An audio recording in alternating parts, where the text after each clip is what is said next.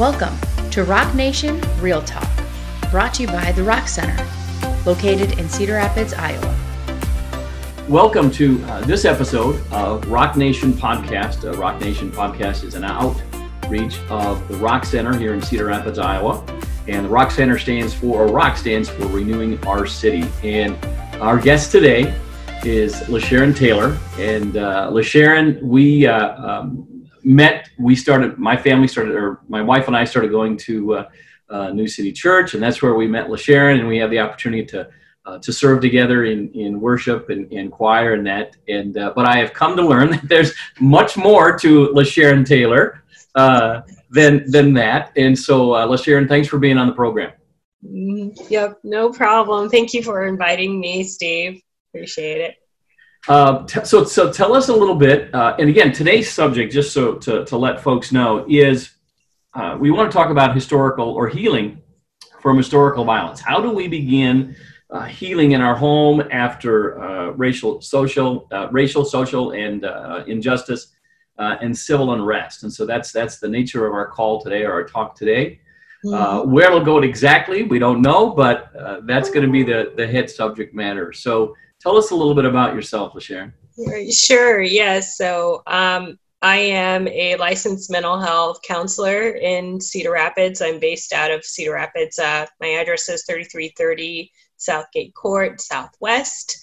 And the name of the company is Tailored Life Transitions Counseling. And what we specialize there is racialized trauma, combat-related trauma, also just change of life events. That's typically who I've been working with, or people who are struggling with change of life events and adjustments. And what led me to this is that I am a veteran. I am still serving in the Kansas Army National Guard. I experienced racialized and sexual related trauma in the military. I've learned how to overcome those. I'm a survivor, and I've learned how to overcome a lot of those difficulties. And the difficulties I experienced in the military was not necessarily knowing how to pinpoint what it is that I was experiencing at the time. Mm-hmm. Like, I knew that there were things I was experiencing and that they were wrong. I knew that they fell in line with the equal opportunity, that it was out of compliance with equal opportunity regulations. And then trying to walk that fine line of, do I address this? How do I address this? And ultimately, I was able to find a space for myself. And as I was finding that space for myself, I learned that through counseling. My therapist was a Caucasian lady and was a white lady. And even though she wasn't able to necessarily understand, because she also had a background in substance use, the experiences in, addressing those difficulties, substance use disorders, which I also specialize in with an international alcohol and drug counseling certification.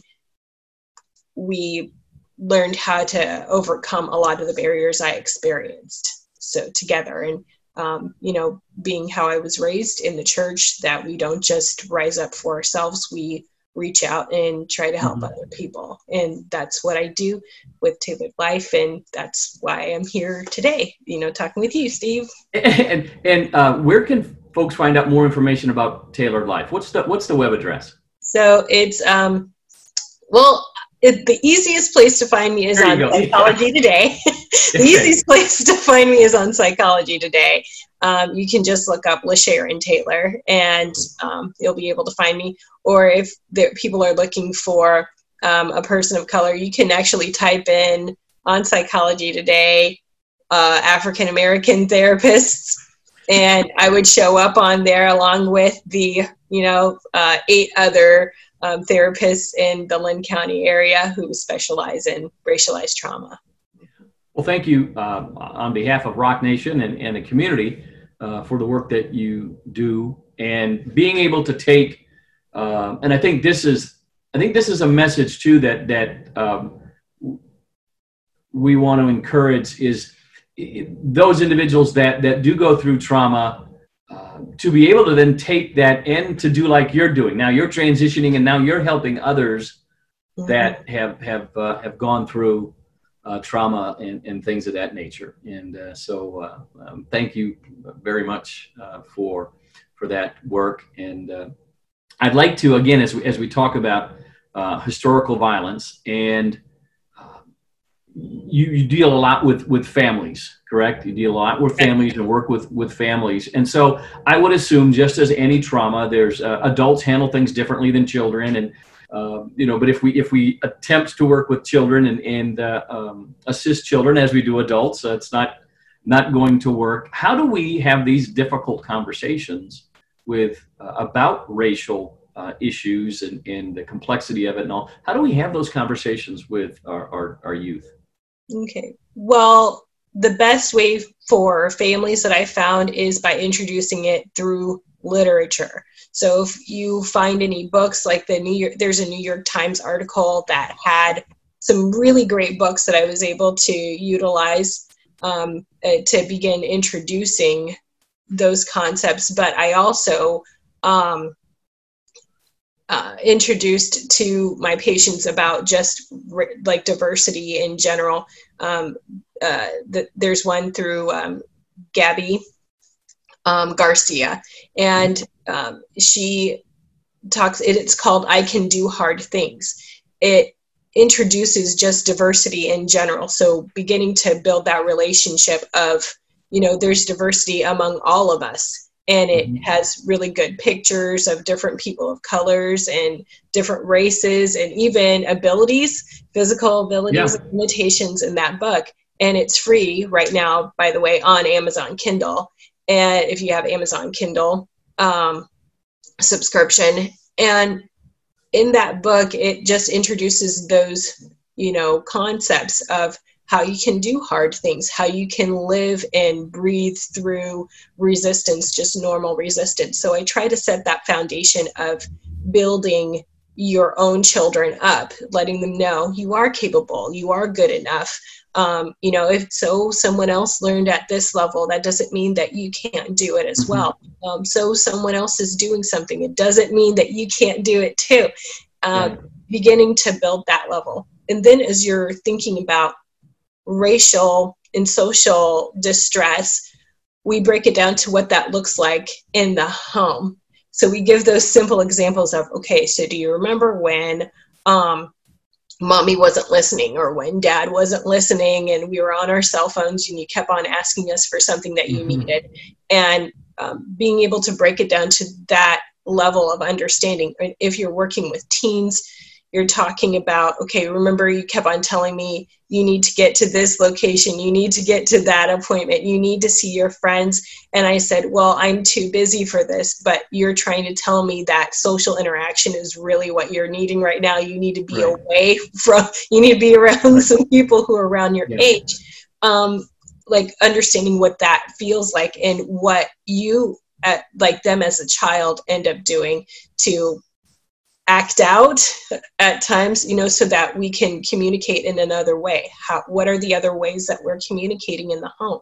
And what does that look like at a larger scale?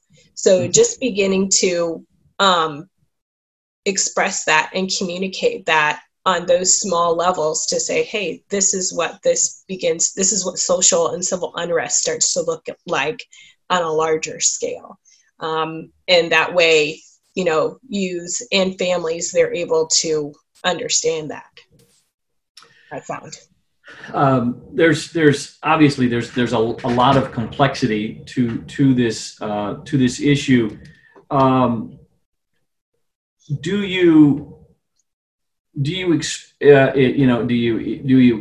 them to what aspects of this issue do you expose them to? Is it I would assume perhaps dependent upon their age level. How do we go about measuring how much we expose them to this issue and the evils or the goods, whatever that might be?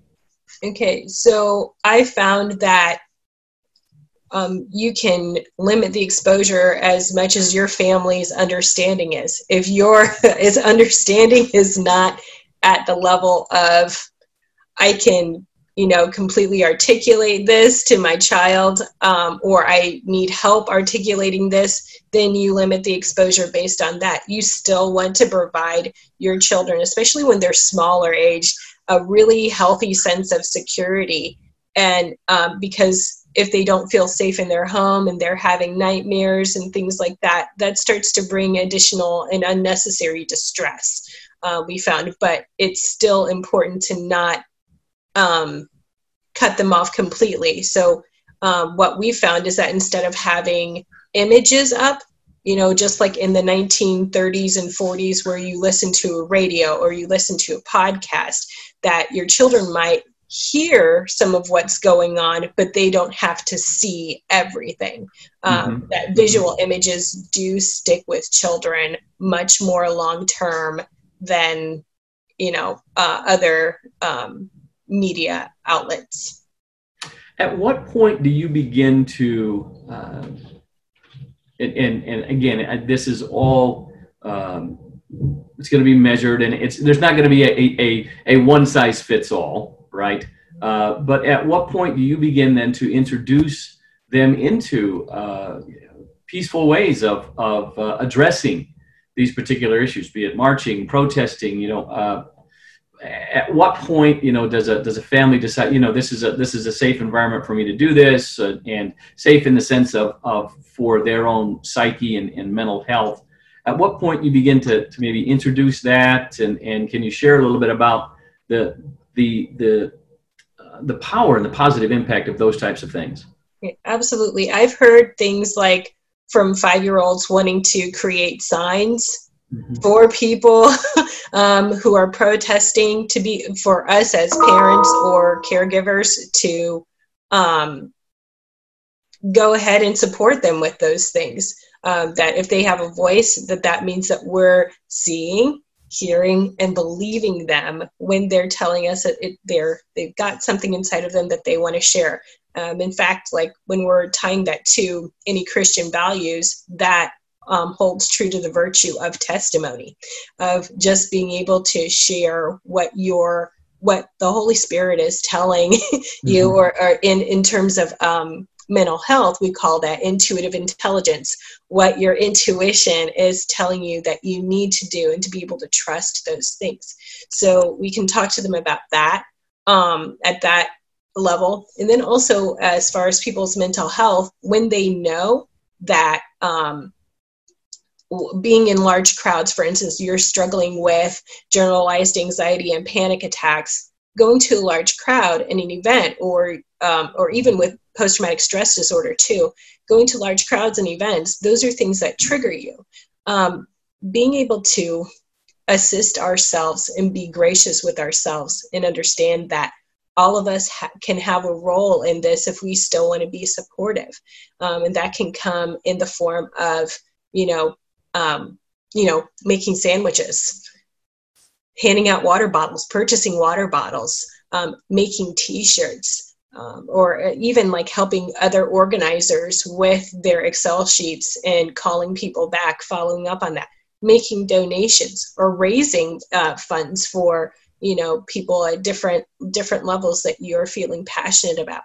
That when we're thinking about the civil rights movement itself, the Freedom Riders, they also, had people making them sandwiches.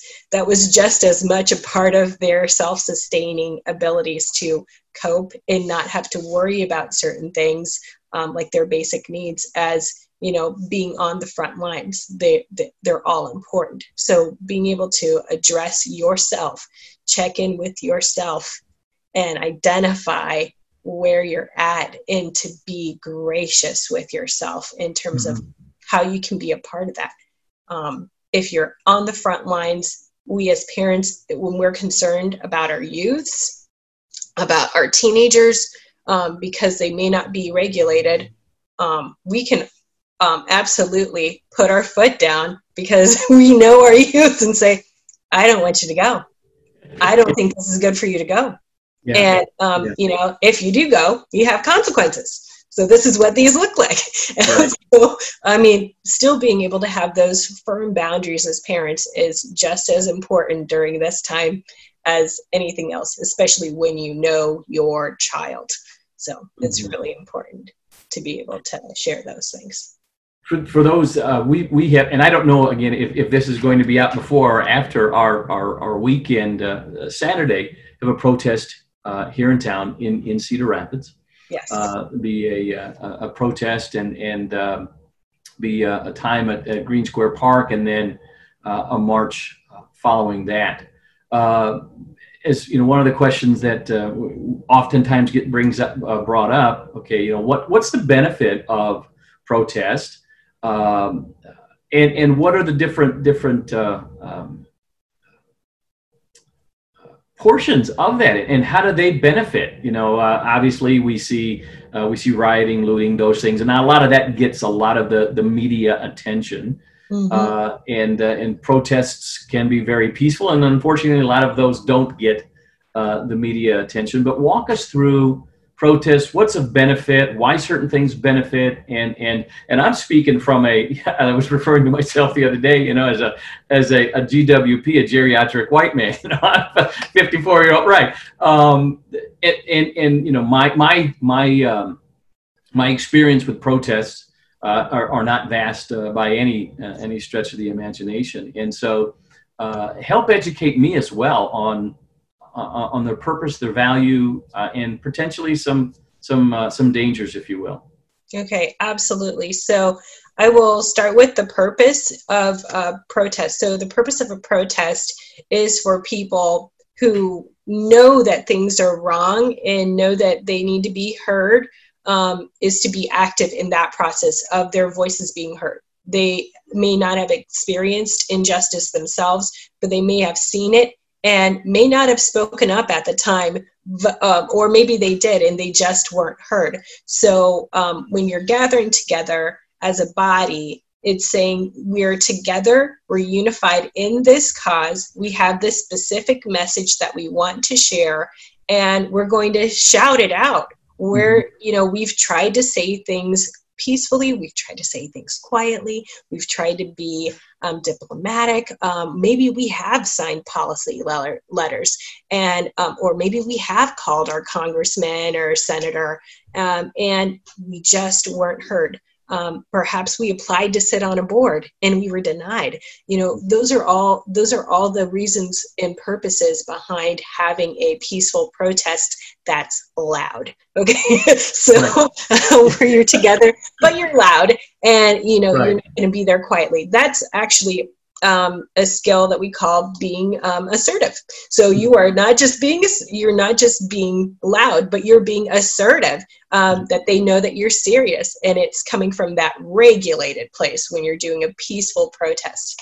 The other questions that you asked me was, what are some of the dangers behind the protests? Right. The dangers of protests are that people who have malicious intent, that they can use that, just like any other medium of communication, they can use that as an opportunity to introduce violence and hatred and anger, and incite people with that. So to dysregulate them, to throw them off their center, and even in a lot of ways minimize the message of the majority who are present. So the dangers of that are people will see the negative, and even police officers or peace officers, in some cases military members, they will see the dangers and respond to the danger versus seeing what the majority are doing. So that it's, management by chaos. It's not a new tool. It's nothing new. We've seen this in the past as well. So being able to identify that as management by chaos, how can we shut this down? How can we minimize this and discredit it? We will, try to incite violence or incite, looting and discredit a whole group of people.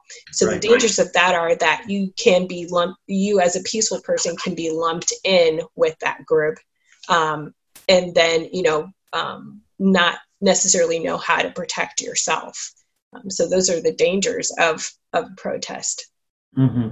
And I recently saw just a short clip that speaks to that, where there was a young African American woman, and she was peacefully protesting, and a few ladies came up and started spray painting on a building, and spray painting slogans and different things, and she's and they were not African American. They had masks on, but you could tell they were not, and she was going, please stop doing this. We don't want you to do this, because then we'll be blamed. Don't do this. And that was just a prime example. Eventually they were able to get them away. But again, the damage had been done. Mm-hmm. And so I think it's challenging, particularly with media today. Everybody has an angle, unfortunately. Whether it's right, left, in between, all of that. And I think it's challenging to be able to identify, to differentiate. And so in that discussion, is there, how do we go about doing that? How do we support, if we're not people of color, how do we support and work to ensure that the message is being heard, communicated, and these type of things don't happen, and therefore stealing away from the message? Okay, yeah. So it's better in any relationship to come alongside, each other, just like in marriage or any other business relationship, where you may not agree on everything, but if you're in agreement on the primary message, which is that inequity needs to go, we need to address this. Being able to come alongside people is really important. So making those choices from an empowered place. So my white brothers and sisters, okay? So you can like one of my mentors, Angie Greeno, amazing woman, by the way, she has given me the invitation. She didn't push her intention or support onto me. She gave me the invitation.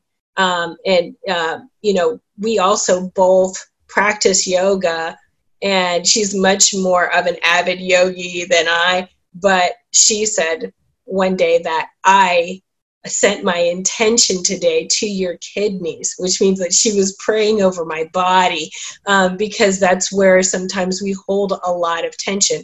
So you can do things on that end and just send a message of encouragement. You can come alongside and send the invitation, so that if we need to have that space and have the discussion with you, we can make that empowered choice to say, yes, I do want to talk with you. I do want to make sure you understand me.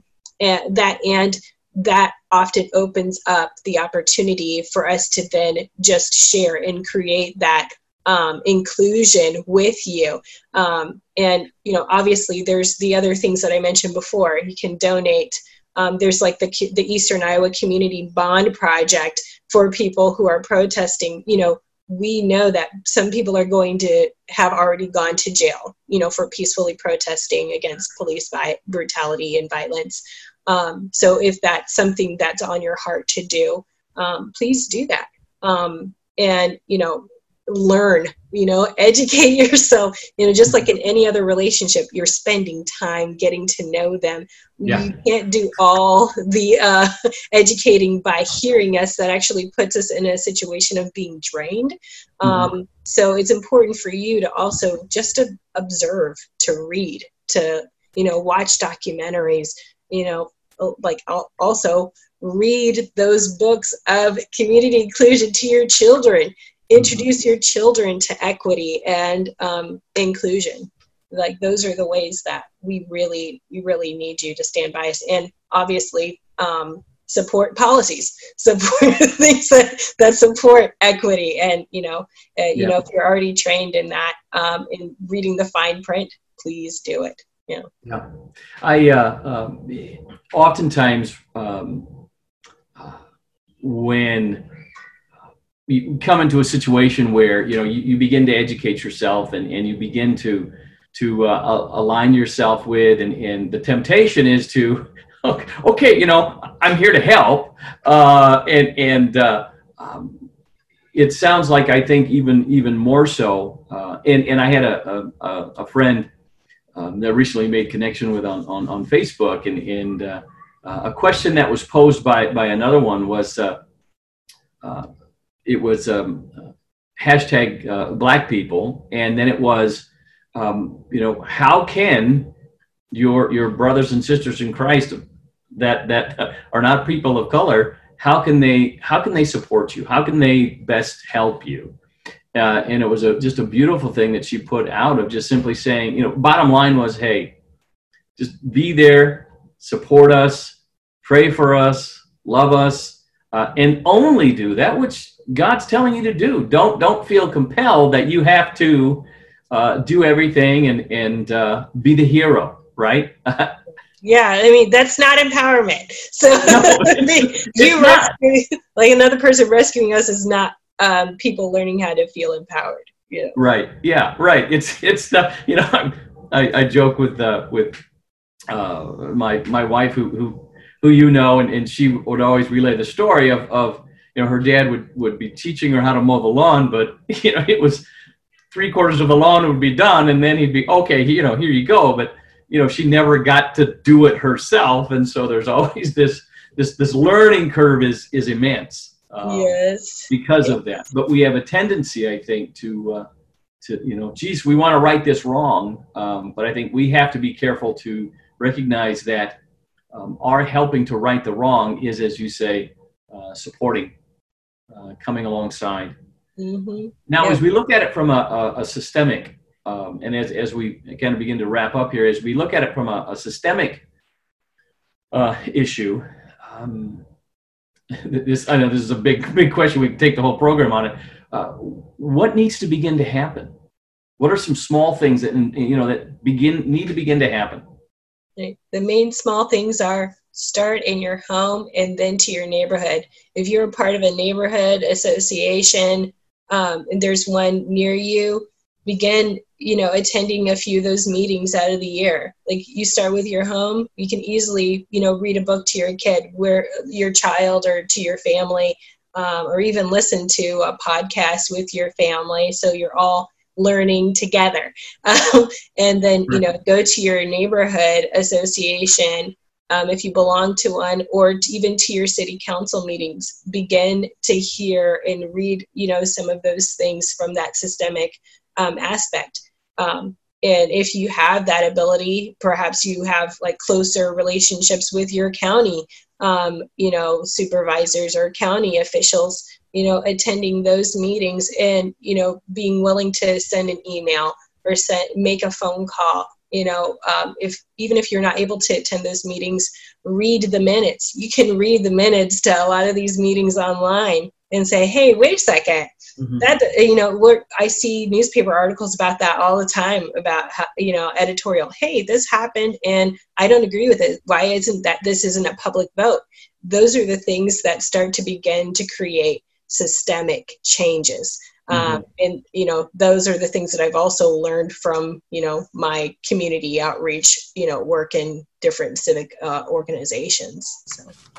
I appreciate you saying the part about, read them together or watch it together as a family, because I think as parents, as adults, we need to be there and for conversation, and to be able to add clarity and allow those questions to be answered. Because I remember, with certain questions come up that parents don't want to answer, as we're going up, we're going to find the answer somewhere. Yes. Mm-hmm. We're going to go out somewhere to find that answer. So if you as a parent or an adult, an appropriate adult, want to ensure that the proper dialogue is there, then we need to be the ones having those conversations. LaSharon, thank you again for being on. Hopefully this won't be the only time that you're on. Want to make this available. But is there anything that you'd like to add in closing at all? Again, I know it's a lot of things, but what encouragement can you share? Right. Just remember to breathe and to enjoy each other, that we need to look at each other from a place of humanity and love each other for it, versus creating that division. Those are my closing comments. All right. Thank you. Again, this has been Steve Wilson with the Rock Nation podcast. And our desire really is for real people and real relationships meeting real needs. And so we appreciate so much LaSharon being a guest on the program. Right, thank you. Bye, all.